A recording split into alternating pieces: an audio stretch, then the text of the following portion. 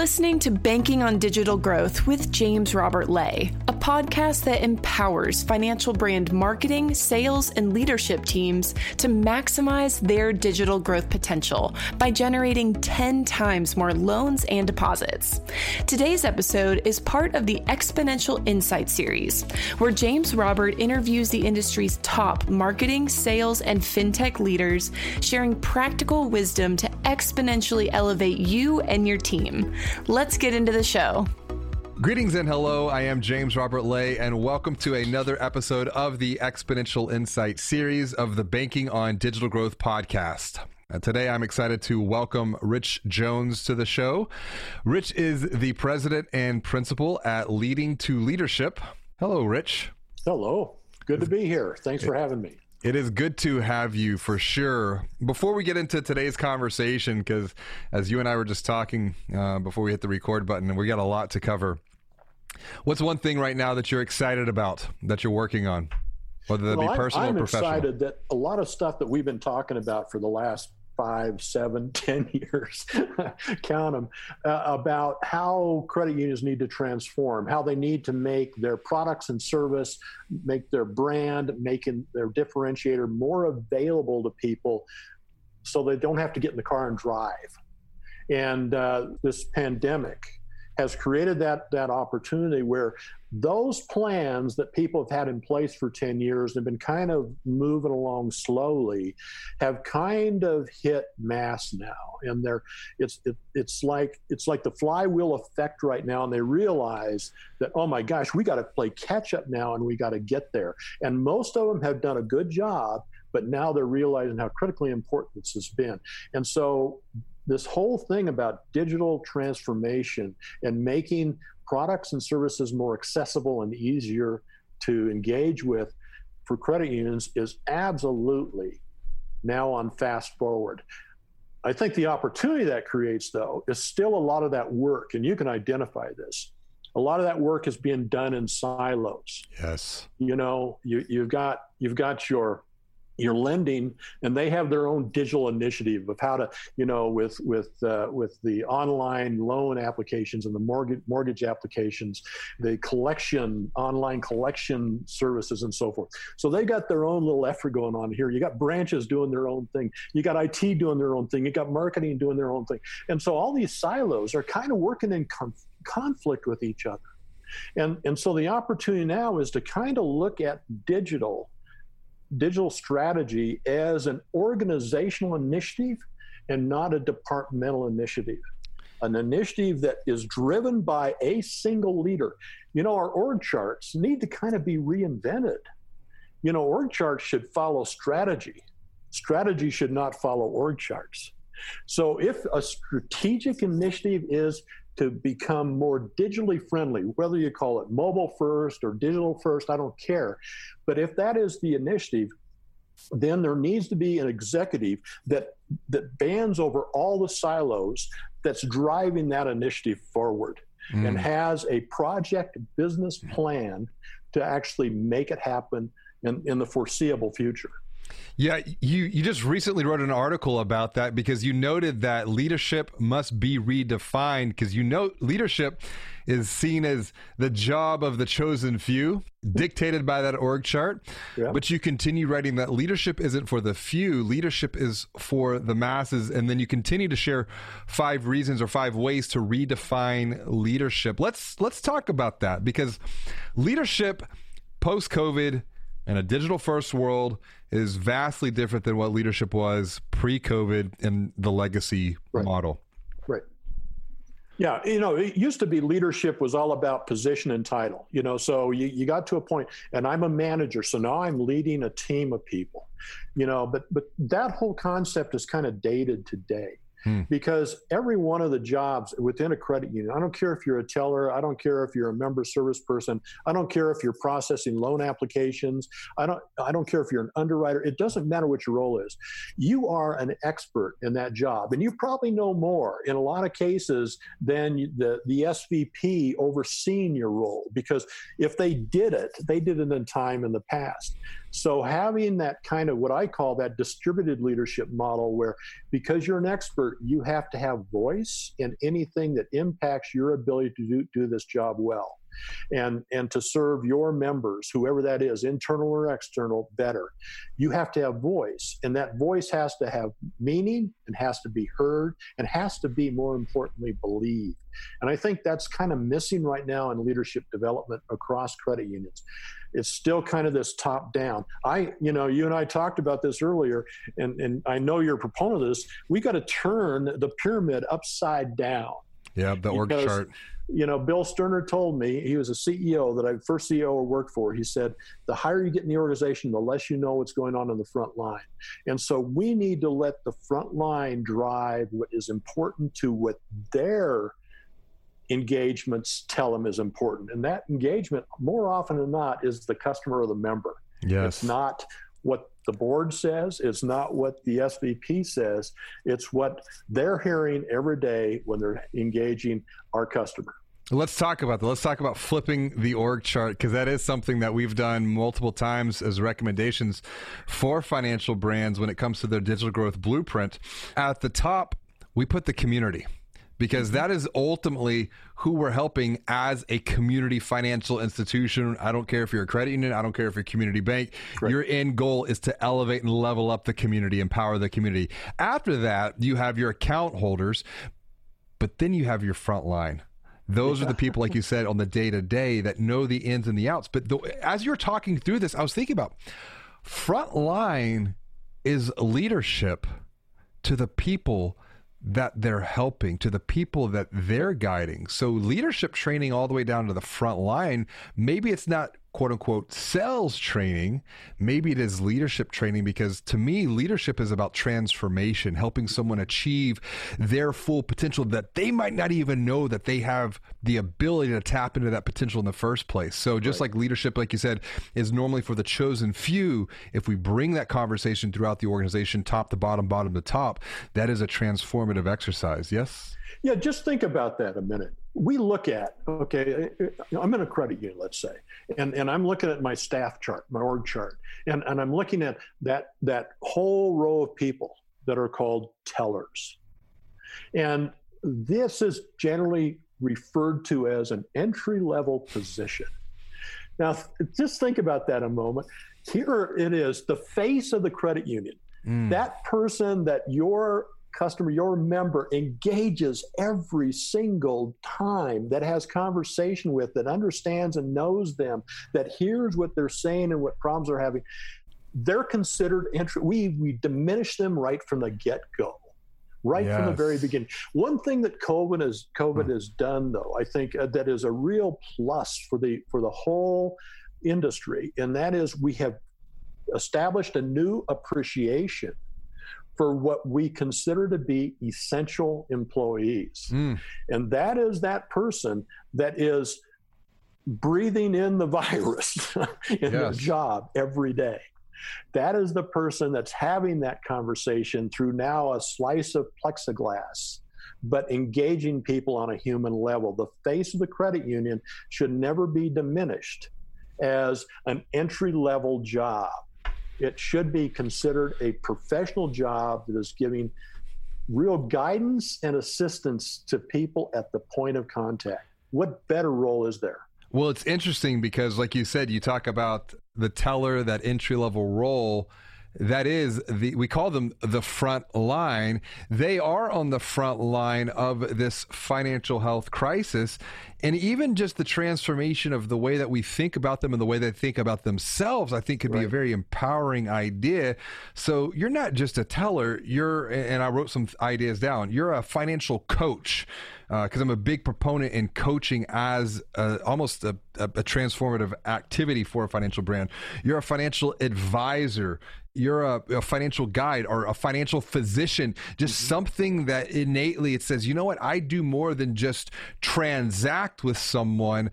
I transform someone's life, and the way I do this is financially. I love this thinking. A lot of credit unions have somewhere in their mission statement, we want to help our members achieve financial success. There's some kind of verbiage around that, and almost every one of them. And just think about that. When I was at Elements Financial, Federal Credit Union in Indianapolis, we started a new brand initiative, and that brand was, we want to be financial wellness providers. That was our purpose in life. But what we realized, that person on the front line diminished themselves, their value. And we were saying, when somebody comes in and asks, to start a savings account, ask them this question. Ask them, what are you saving for? Because until you know that, you really don't know what kind of account to open for, right? Right. And so they said, well, I'm not comfortable. This is what that frontline teller would say. I'm not comfortable in giving these people that have $100,000, $50,000, $200,000 on deposit, giving them financial advice. And I said, oh, time out. Think about this a minute. You know more about what products and services you have available to them than they know. You are the expert here. You may not have the same balance sheet, but you have more knowledge than they have about what you can do for them. Once they got that paradigm shift, then those conversations about what do you need to borrow the money for? What are you saving for became much more readily available in their thought process, because they saw themselves now as experts, not just as transaction experts. I think that's a really big point to make, because when you are ill and you're symptomatic, one of the very first things that we all do is we go to Google and we Google those symptoms. And that's a very scary proposition, because Google, you can then self-diagnose, and that's the key. You self-diagnose. So what do? You're like, you know what? I'm freaking myself out. I'm going to call the doctor, because I'm going to go see someone who's going to look at this objectively. And I think that's the same thing when it comes to financial matters. And I've been reading a lot of research recently, almost going against financial literacy or financial education. Yeah. It's doing more harm than good, because it's giving a pseudo confidence that you really do need to talk to someone. And that's a cultural initiative right there. And you do a lot of work with culture. When it comes to digital growth, digital transformation, what is the role of culture? And what are the opportunities? It's absolutely critical. Okay, so let's go back to that conversation we had a minute ago. The people that are sitting on the phone in the call center, or the people in the member service desk, or the people in the teller window, they've never used, because they don't have to. Banking services are right there in their place of work every day. Right. They've never used the online presence. They've never opened an account online. They've never transacted online. And they are totally unaware of how to do this stuff. Until they understand the value of that for themselves, they can never promulgate that value to the people they're talking to. So it starts with, make everybody in the organization become digitally savvy when it comes to their banking products and services. And so that they are in a better position when somebody comes in and says, oh man, I'm really in a hurry, but I got to do this. They can counsel them on how to avoid this step the next time. Yes. And really provide a service, go that step beyond. So culture is absolutely essential. You'd also move up the org chart, and you'll find that you've got executives that have never even used their mobile app before. Oh yeah. How in the world can you have a digital strategy when people are in the organization are totally unaware of what a cool tool this is? Well, it's interesting that you note this, because when we do our diagnostic studies and we're working with a group of key stakeholders made up of typically marketing, sales, and leadership teams, we do ask them, number one, where is your primary account? And a good 30 to 40%, it's always at another financial institution. And then number two, we ask, have you ever applied for an account or opened a loan at your financial brand? And then as a follow-up to that, have you ever applied for a loan or opened an account at a neobank or a neo-lender? That is where the light bulbs start to go off. When you just step back and you just, that's your homework, go do, come back, report. Mm-hmm. they're like, wow, I see where the gaps are. Yeah. And it's the self-awareness that then allows them to, because you can, Rich, you can say it all day long. You guys need to change this. You guys need to make this. Well, why? We were been successful up to this point. How do you overcome some of that? We'll call it what I call the complacency of the cave, because the cave is safe. Yeah.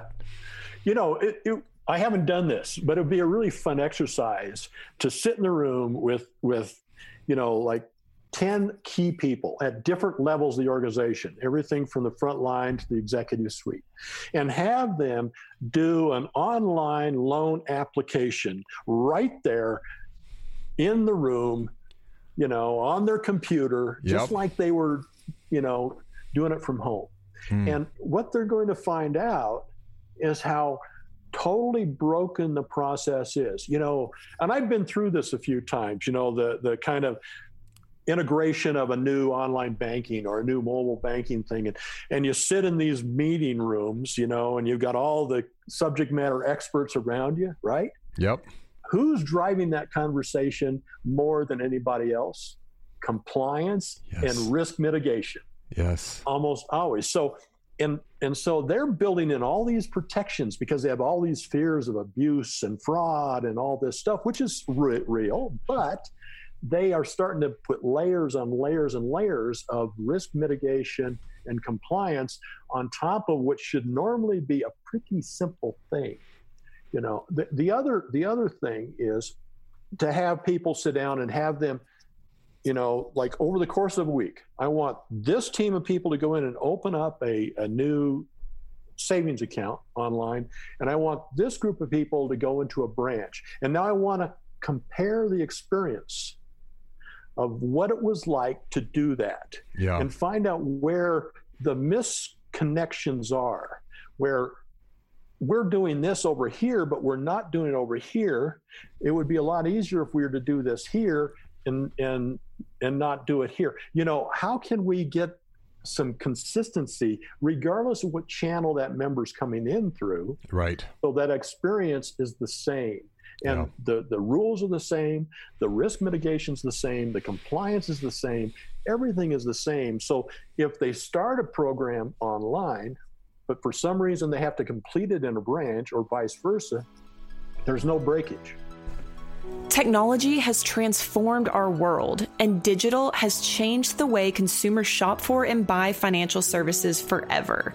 Now, consumers make purchase decisions long before they walk into a branch, if they walk into a branch at all. But your financial brand still wants to grow loans and deposits. We get it.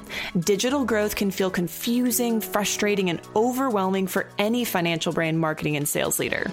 But it doesn't have to, because James Robert wrote the book that guides you every step of the way along your digital growth journey.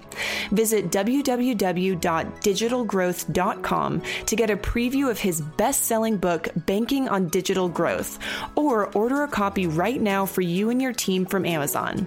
Inside, you'll find a strategic marketing manifesto that was written to transform financial brands, and it is packed full of practical and proven insights you can start using today to confidently generate 10 times more loans and deposits.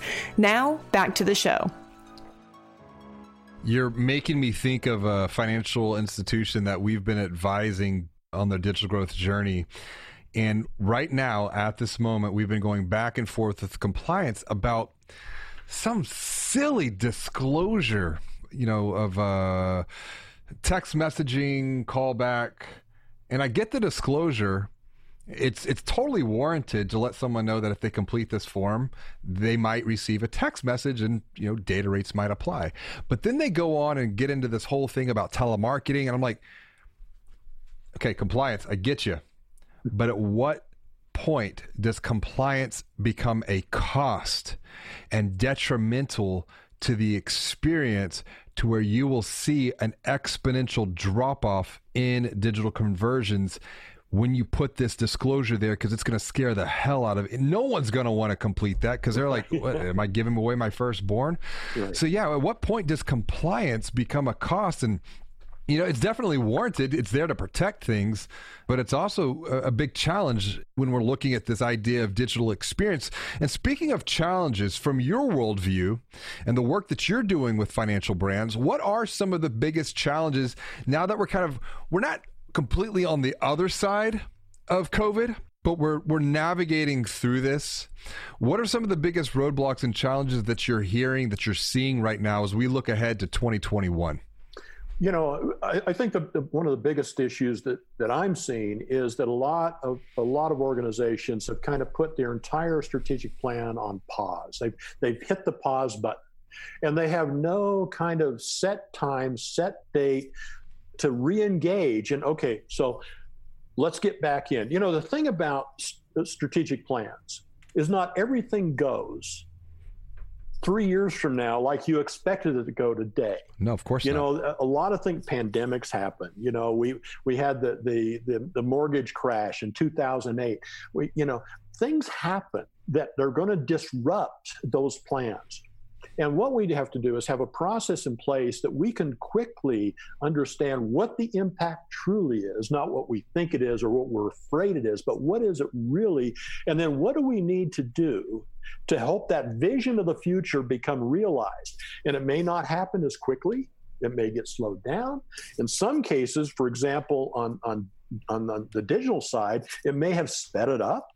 We had to do things a lot faster than what we had planned on initially. But what has changed, and to look at it very critically and not just hit the pause button until the next planning session, say, okay, what are we going to do now? Strategic planning should be a once every 3 to 5 year effort with kind of a refresh once a year. It's not a whole planning. I mean, you've got to plan. This is what we want to be in 3 years.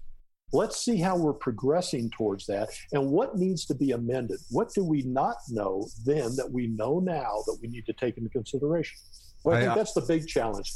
Let's undo the pause button, okay? Yeah, and you talk about undoing the pause button. I'm right there with you. And when you think about creating a bigger, better, brighter future and setting down on that journey, one of the things that I see when it happens with digital is not what are we going to do? That's very easy to say. We need to do, 10 things. It's what are we going to stop doing? Right. How do you have that conversation?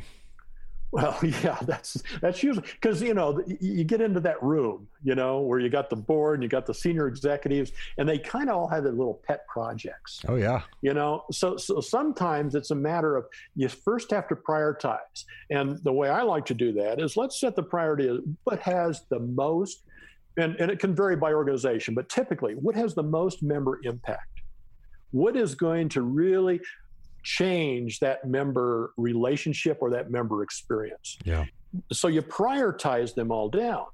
And then kind of like the old, GE model, the bottom 10% has to go. I mean, that's all that, and I don't care how much you love that or how cool you think it is, if it didn't hit this. So number one is, what is the outcome? Who's going to benefit the most?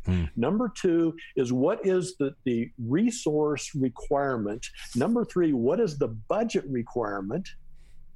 And once you've kind of built that matrix, then it's really easy to kind of prioritize what comes first, and that doesn't mean the one that's in the bottom 10% goes away. Yep. It may have to wait a year or 2 years or 3 years before it elevates up to where it has a chance of having the kind of impact the organization needs.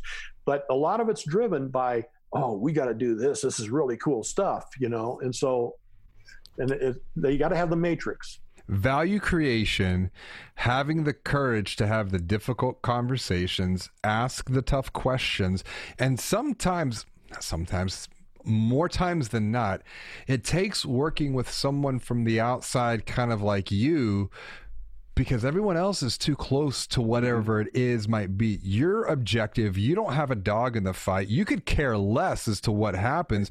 Your endpoint, though, is growth for the organization and growth for the members, creating value for the people in the communities. My job is to help you see the trees, the forest, not just the trees. Yes. That's kind of what my job is, and unfortunately, the other, I think, opportunity we have is, I don't know if you've seen this, but I was working with a credit union not too long ago, and I was sitting there, I was talking to the VP of lending.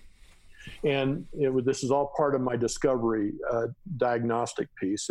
And I said, okay, so you've got these loan goals, these consumer loan goals, right? And he says, yeah. I said, who owns that number? And I got this blank stare back at me. Well, I see the same thing with strategic planning. They say, okay, we want to become a leader in digital engagement. Let's say that's their strategy. And they've identified what that looks like and what that feels like in the future. But then they don't go to that next step. Who owns that? Who strategically owns it? Who's going to be at the table advocating for the resource and for the budget? Yep. Who is going to be monitoring the milestones to make sure we're hitting those key projects when they need to be done to actually make this happen? So, I don't see that kind of that. When I was working for a small catalog company out of Portland, Oregon, and we were acquired by Reader's Digest. And I had a meeting with the CEO at the time of Reader's Digest. This is several years ago when Reader's Digest still had some value. Right. And what he had just gotten off his quarterly call with the analysts. And so you know where his head was. This is numbers. A publicly held company, and that call with the analyst is saying, this is what we're going to do in the next quarter, so they can go out and say, okay, this is a buy, this is a not buy, this is a hold. They can do their job, right? Yep.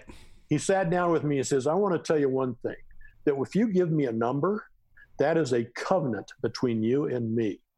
And if you don't make that number, then we're going to have another conversation. Okay, so right there's an aha moment for us here. How many credit unions have that mentality of a publicly held company to say, if we're going to commit to this number, then we have to make it. That is our job.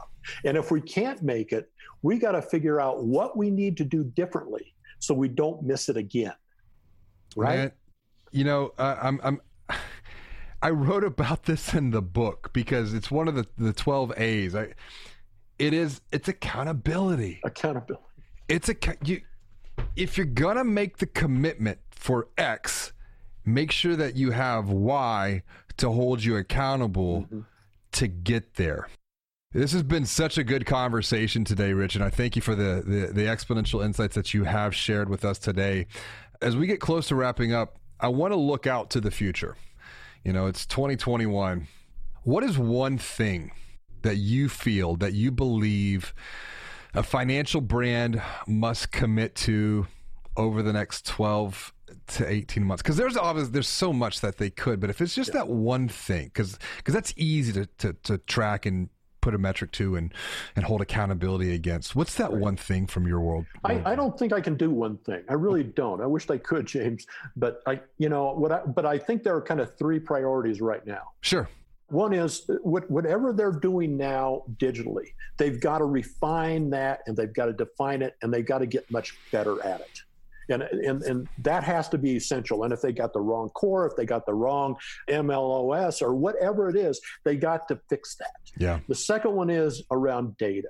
Data is such an organizational asset. If we don't get our arms wrapped around data and where we can trust the data, regardless of what source that data is coming from, then we're going to be making bad decisions because the data is bad. Sure. And the third one, I think right now, and this has been driven home here in the last 2 weeks, I think, that we have got to figure out how to make our workplaces safe for everybody. I don't care what race, religion, color, orientation.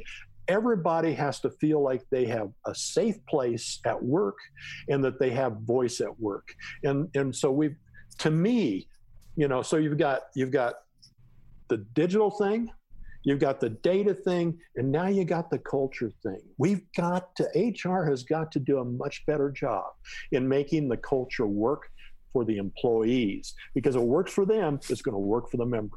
That's exactly right. And there's no better way to wrap that up, those 3 points. I really appreciate that. It's been a good conversation. If someone wants to continue the conversation with you, Rich, what is the best way for them to reach out and say hello? LinkedIn is a good way to do it. You can go to my website, leadingtoleadership.com. That's a number 2. Or just email me at rich@ leadingtoleadership.com. Excellent, Rich. Well, thank you so much again for joining me on another episode of Banking on Digital Growth. It's been a pleasure, James. Thank you. Until next time, be well, do good, and wash your hands. Thank you for listening to another episode of Banking on Digital Growth with James Robert Lay. Like what you hear? Tell a friend about the podcast and leave us a review on Apple Podcasts, Google Podcasts, or Spotify, and subscribe while you're there. To get even more practical and proven insights, visit www.digitalgrowth.com to grab a preview of James Robert's best-selling book, Banking on Digital Growth, or order a copy right now for you and your team from Amazon. Inside, you'll find a strategic marketing and sales blueprint framed around 12 key areas of focus that empower you to confidently generate 10 times more loans and deposits. Until next time, be well and do good.